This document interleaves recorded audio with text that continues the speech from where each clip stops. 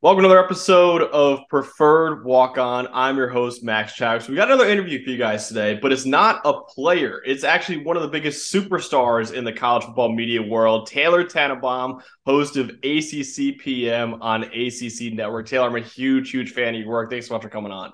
Max, first of all, I'm honored for that intro. You are the star of this show, so I appreciate you having me on. This is really awesome. I've been following along with all the stuff you've been starting to put out here. Oh, thank you so much. That means the world, honestly. But obviously, we mentioned before you're host on ACC Network. The first question I wanted to ask you was like, this ACC is going to look pretty different, honestly, pretty soon, probably. There's seven schools right now that are talking about potentially leaving the ACC. What is your opinion on what the Atlantic Coast Conference could look like in the near future? In the near future, I think you're going to see the Atlantic Coast Conference looking the same. Okay.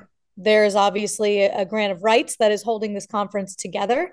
I think the conversations that have been had lately about revenue generation and the revenue gap are honest, real conversations, and they're conversations that need to be had. And instead of looking at it as more of like there's a rift, it's more of just growth that needs to take place, right? These tough conversations on the other side is where the rainbows happen, right? So, with that being said, is the college landscape changing? Absolutely. Does the conference need to change with it? 100%. They are in a deal with ESPN. TV wise until 2036. So, as of right now, they're joined together by that. Now, they did just come out with a plan to dabble in some uneven revenue distribution starting in 2024 with the expansion of the college football playoff, which means there will be incentive based revenue. So if you make the college football playoff, if you make the NCAA tournament, you'll get a little bit more money out of the pie, which is a way to try to, make that gap a little bit smaller. But I believe until some other big moves are made, it's probably going to be a point of conversation. But for right now, you're going to see the ACC pretty much intact for the foreseeable future. So say if like the worst case scenario happens for the conference and Clemson, Florida State, Miami, all these big schools leave, do you see them looking to add any other schools from other conferences? And what schools, if you do think of any, could be potential fits for the new ACC? To be honest with you, I'm not sure they've crossed that bridge. Okay. And I'm not sure that that's a bridge that they're willing to even start to cross because these are staples of the conference, Clemson, Hmm. Florida States, and the Miamis, and even the Virginia Techs of the world, right? A lot of them are members that have been here for a long time. So um, for right now, I think they're just set on making sure those that are in stay and Hmm. those that are the biggest part of this conference that generate a lot of the revenue um, are content and are happy. So as of right now, I don't think anyone's looking in any other direction. Okay, so obviously you've been following this for very closely for a really long time. If you had to make a prediction, I want to put you on the spot here, but if you had to make a prediction, do you think they ultimately, come to a terms with these seven schools, or do you think ultimately these seven schools look to the Big Ten or SEC or something like that? Ultimately, I think the ACC is going to stay intact. I really do. It's one of the deepest rooted conferences in terms of history. Money's always going to be a driving point, and they'll get something done. The Hmm. conversations have to be had. Um, Everyone has to come to the table with their opinions, and sometimes you may not like what somebody else is going to say, but they're very smart people in these rooms, very smart athletic directors and presidents and coaches led by a great commissioner and Jim Phillips. So with that being said, I do think um, that there will be a point that everyone's going to be happy. Now the thing is, the college football landscape is changing like Hmm. crazy. So it isn't even just the ACC. This is really everyone around the country. I don't know what college football is going to look like in 5 years. I Hmm. don't think any of us do. So could it come to a point where there's two conferences in the entire country and that's just the way that it is?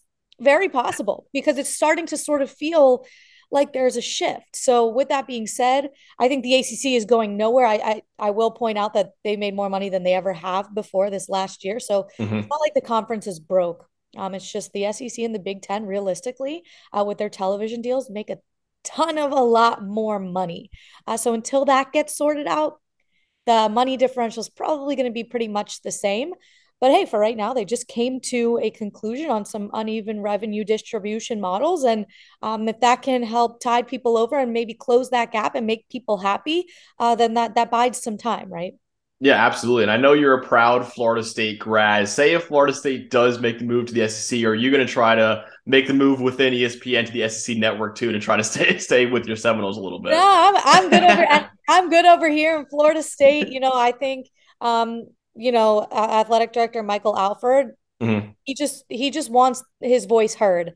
And I think he along with Graham Neff at Clemson and down there at Miami with Dan Radakovich, they love the ACC. They've been a big part of the ACC. They win in the ACC, and that's a big deal. The other side of this is the academic side too, and these are Mhm. these are schools that really pride themselves academically too, and you don't get that anywhere else. Except for in the ACC, the balance of athletics and academics as well. So for me, ACC networks where I'm at, Florida State staying in the ACC, and it feels like this is going to be a big turntable season for Florida State in the ACC. We'll see. I was just going to make that transition right there. We're finally talking about some on-field stuff now. So your Seminoles, I am all in on Florida State next year. I think they're winning the ACC. I think they're making the college football playoff. What do you think that this Florida State team is capable of? I think this Florida State, everything's in front of this Florida State team. Period. Mm-hmm. They have the talent. They have 87% of their production returning, including a couple of transfers that they've brought in because we know Mike Norvell in Florida State has been incredible in the transfer portal. They have a schedule that in the very beginning gives them opportunity to say, hey, we're here. Hey, we're one of the best teams in the country, starting off with LSU, and then you close Mm-hmm. out the month of September against Clemson in Death Valley. So they really have a chance to make a statement. But when it comes to the reality of the situation, is they haven't been in this position in a very long time. Expectations aren't something they've had like this in a very long time. How do they manage those expectations? If it goes well in that opening game against LSU, do you ride that wave? If it doesn't go well, how do you come back from that wave? Because for the first time in ever, Florida State is part of a conference that has no divisions, right? So Mm-hmm. you're not binded to just being part of the Atlantic or the coastal. And if you drop a game, it's not the end of the world. So we're going to learn very quickly in September if Florida State's a contender. I believe they have every opportunity in front of them. They have a quarterback who's going to be a Heisman contender, in my opinion. They have playmakers all over the field. They have the confidence of the school too, which is a really, really big deal. So I would say everything, the sky's the limit. It's just a matter of what they do with it. Absolutely. And I was lucky enough to talk to Jordan Travis before, and he's a guy that you mentioned Heisman contender. I actually think he's going to end up winning the Heisman Trophy next year. I'm all in on him too. His journey has been, so amazing. He was a good quarterback for a while for Florida State, transferring from Louisville. Now he's one of the best in the country. Just what do you think you've learned the most, watching him over the last few years of Florida State, and how real do you think those Heisman chances are for him next year? Man, in such a world where you want instant gratification and Mm-hmm. success, he has been so patient and he has been so um, gracious, I would say, because they've pulled him off the bench and put him in games. They've taken him off the field and put him back on the bench year in and year out. He's competed for a starting job and has ended up as a backup, but then eventually has turned into a starter because of injury or what other situation's been going on. And he's never looked to transfer again. He's never doubted himself. He's continued to keep his head down and do his work. And that's what I've loved about Jordan Travis is he's waited for his time and his turn and he's made the most of that. And he shined on the biggest of stages and now he really does have the pieces around him. Now he has the experience. Now he's gotten better as a passer because I know that was a knock on him in the beginning that all he Mm-hmm. does is run around. He's gotten better in the pocket. He's improved everywhere he needs to. And he's been very humble in his approach. And I love that he's kind of like a stealth bomber. He's very quiet in his approach. I know Florida State has launched his Heisman campaign. There's a website for it and everything, but he's very much like, look, I'm going to go as the team goes, and Yeah. unless my team's succeeding, this award doesn't come. So he's very team first oriented. I've loved his patience, and just how gracious he's been in every stage of his college career. Absolutely. And yeah, that was something I brought up too. I was like, hey man, the Heisman hype and all that. He's like, man, I don't care about that. He's He like, I hates just it. I just want to win. That's all I was like, Yeah. you know what? That's the perfect mindset to have, Jordan. I'm sure a lot of people watching right now are like, listen, I could talk about Florida State with you all day. That's how much I'm in on them this year. But I'm sure a lot of Absolutely. people watching right now are saying, okay, we got to talk about the elephant in the room. Like the school that's ruled this conference for the last 8 or so years. in Clemson. They are still very much in the conversation next year. Obviously, they got a new offensive coordinator. Garrett Riley is one of the best in the country. Cade Klubnik has got a lot of hype too as their new quarterback. What are your expectations for Clemson next year as a real college football playoff contender with those two new pieces on that offense? Okay, so realistically speaking, I would love to pick my alma mater to win the conference. I refuse to pick anyone aside from Clemson until Mm-hmm. somebody shows me otherwise. I know That's fair. Pitt won the ACC a couple of years ago, but no one's been more consistent than Clemson. And really, they have a defense returning a lot of talent and Mm-hmm. adding more, and an offense that's only going to get better with Garrett Riley at the helm and a Cade Klubnik who's very young, who still needs to be molded. This is a team that has 4 and 5 star players all over, a proven coach in Dabo Sweeney. I'm not counting Clemson out until somebody proves me otherwise. I'm just not. So I think this offense, you're going to see a lot more explosion. I know a lot of people, especially Clemson fans, are like, why aren't we utilizing more of the field in the middle of the field? You're going to see that. Mm-hmm. What I've loved about Garrett Riley and his career is that he takes what he has and does the most with what he has. So he's inheriting a really talented Clemson roster, much more talented than TCU has Mm-hmm. or had last year. And look what he was able to do with Max Duggan and everything. And he's going to make it look completely different. You're going to see deep shots down the field. You're going to see them utilizing the middle of the field. We saw it a little bit in the spring game. I think the tight ends are going to be used a lot more. Will Shipley out of the backfield because honestly, he's their playmaker on offense. He's their Mm-hmm. greatest athlete that they have offensively. He's going to put Will Shipley in positions, catching out of the backfield, running the ball in order to be as successful as they possibly can. I'm pumped to see what they do. I know everyone's like, pump the brakes. We don't want Garrett Riley to just be the savior of this Clemson program, but really, this program doesn't need saving. They're just fine. Right. It's just a little bit of an extra umph to get back into the conversation of the college football playoff that they've missed out on the last couple of years, and they're very capable of doing so. Absolutely. And, we talked about two exciting quarterbacks in ACC and Jordan Travis and Cade Klubnik.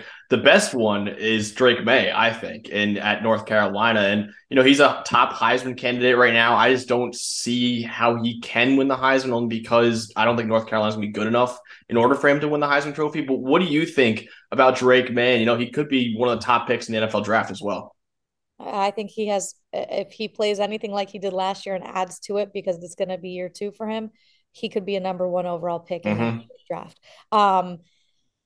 He has the pieces around him to have an outstanding offense. I don't expect any fall off from Drake May at all. Chip Lindsey's coming in to kind of rework that offense a little bit. He was great with Phil Longo, but Chip Lindsey's going to take over and see what they can do with that. I think they're going to pick up exactly where they left off offensively. Now the question's defensively. Can Gene Chiswick's defense in year 2 take an extra step? Because they're this close. They are this close to just being a little bit better and having a double-digit win season. Mm-hmm. I do think Drake May learned a lot at the end of last year. I think he learned once the hype is on you what life is like. He's going into the season knowing what that's like, and that's a really beautiful thing. He's been mature since day one, but when it got to November, all of a sudden the noise was really, really loud, right? And I think they stumbled a bit, but I think he learned a lot from that. I do still think he has a chance to win the Heisman only because I think his numbers are insane. Yes. And if they can get to double-digit wins, if that defense is a little bit better and to an ACC championship game, they have a viable chance at him winning a Heisman. Mm-hmm. I would think because his numbers are going to be so off the charts. Yeah, that's completely fair. They're going to rely on him a lot next year as well. So I hate to give you a deep cut right now, but I know all my Syracuse friends would hate me if I didn't ask you about them. I graduated from Syracuse. They had Yeah. a great year this past year. Dino Babers, I don't know if I'm completely sold on him yet, but we'll see. They lose a couple coordinators as well. Do you think that's kind of a fluky year for Syracuse? And how do you think they go in this Dino Babers era? Or do you think you see them maybe, going for another head coach pretty soon? No, I'm a huge fan of Dino Babers, first and Mm-hmm. foremost. I think he has a great way of connecting with his players, and he has a brilliant football mind. It's Syracuse, and the reality is it's a tougher place. Potentially, I know the history of Syracuse football is outstanding, and he's trying to get him back to that, that height there in central New York. There is some change, but what I do like is the consistency within the offense. You have Garrett Mm-hmm. Streeter coming back as your quarterback, who honestly is a really good player, and he's going to Yep. be even better than he was last year. He's going to be healthy too, which is a bonus. And you have Jason Beck now, who's going to be the offensive coordinator, who was his quarterback coach last year. So you have consistency at least on that side of the ball. You lose a Sean Tucker, but Coach Dino Babers was really high on Juwan Price from the spring game. He's the one name that he mentioned. We also saw LaQuint Allen in their bowl game really shine. So I think they'll do a nice job replacing Sean Tucker's production. Gadsden Hmm. is going to take another step. They do need a couple more playmakers to step up. Now, the big question is defensively, and Coach Babers has been honest about it's going to be in the back half of that defense. You lose some NFL talent in Deuce Chestnut and Garrett Wilson there in the secondary. How do they replicate that production they had there? And the big key for Syracuse, they're going to have to get off to a big start again. Last year, they had that 6-0 start. It was awesome. And then their schedule got really, really tough. They have a schedule now in the beginning where they can have a 4-0 start. And then the month of October for them is pretty brutal. It goes Clemson, UNC, Florida State, and then a Thursday night game at Virginia Tech under the Oof. lights, which is never easy to do in Blacksburg. So with that being said, it does lighten up in November, but a fast start for Syracuse is going to have to be the key. I have all the faith in the world in Dino Babers. It's just about getting some playmakers up there to Central New York. Offensively, I think they have some talent. Defensively, we'll see what they have. So I think the ACC is pretty loaded top to bottom this year. I think it's a pretty good conference this year. However, that could be bad for them in terms of getting a college football playoff team because you can just see so many teams beating up on each other. Do you ultimately think the ACC gets a team in the college football playoff, or do you think this is a third straight year that the conference misses out on it?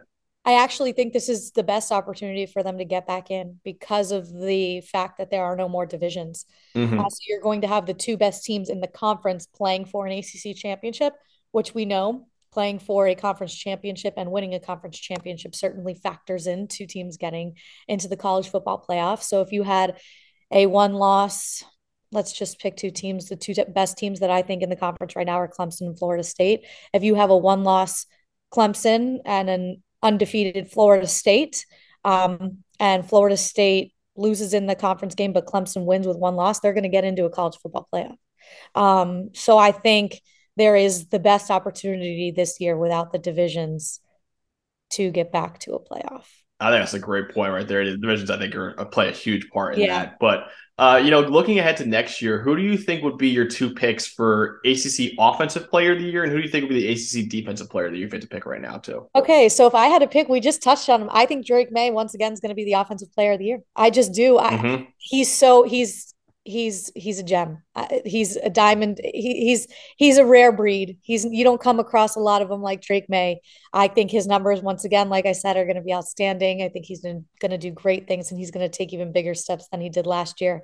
So I'm pumped to see what Drake May does and what this Mac Brown UNC squad does. Defensively, I think it's coming out of Clemson. Hey, look, if Jared Verse stays healthy at Florida State, he had Hmm. some numbers he put up last year. He missed a few games because of health. Um, that could contend for defensive player of the year. I absolutely think so. And he came from a small school. He's going to be even better year two in a Division I Power Five program. But I think it's coming out of Clemson and that linebacking core. Barrett Carter and Jeremiah Trotter Jr. They put up numbers last year, and this duo, they're best friends, they're Hmm. roommates. Um, they are so cerebral. What talking to them, I did the Clemson spring game. They're NFL ready today. Yeah. They're NFL ready today in every aspect of life. Um, Hmm. and they are dogs. And this defense is stacked. And I really think between the two of them, if it's not one of the two of them, I would be surprised if not somebody on that defense. But I would go Barrett Carter or Jeremiah Trotter Jr. I actually was able to talk to Trotter before, and yeah, NFL ready is the exact word I would say for him. His dad was a Pro Bowl linebacker too. Yeah, he seems like he's a pro already, and I actually like they host a podcast together too, which I didn't know about. I watched a few They're episodes. Actually, awesome kids, they're awesome. awesome young men.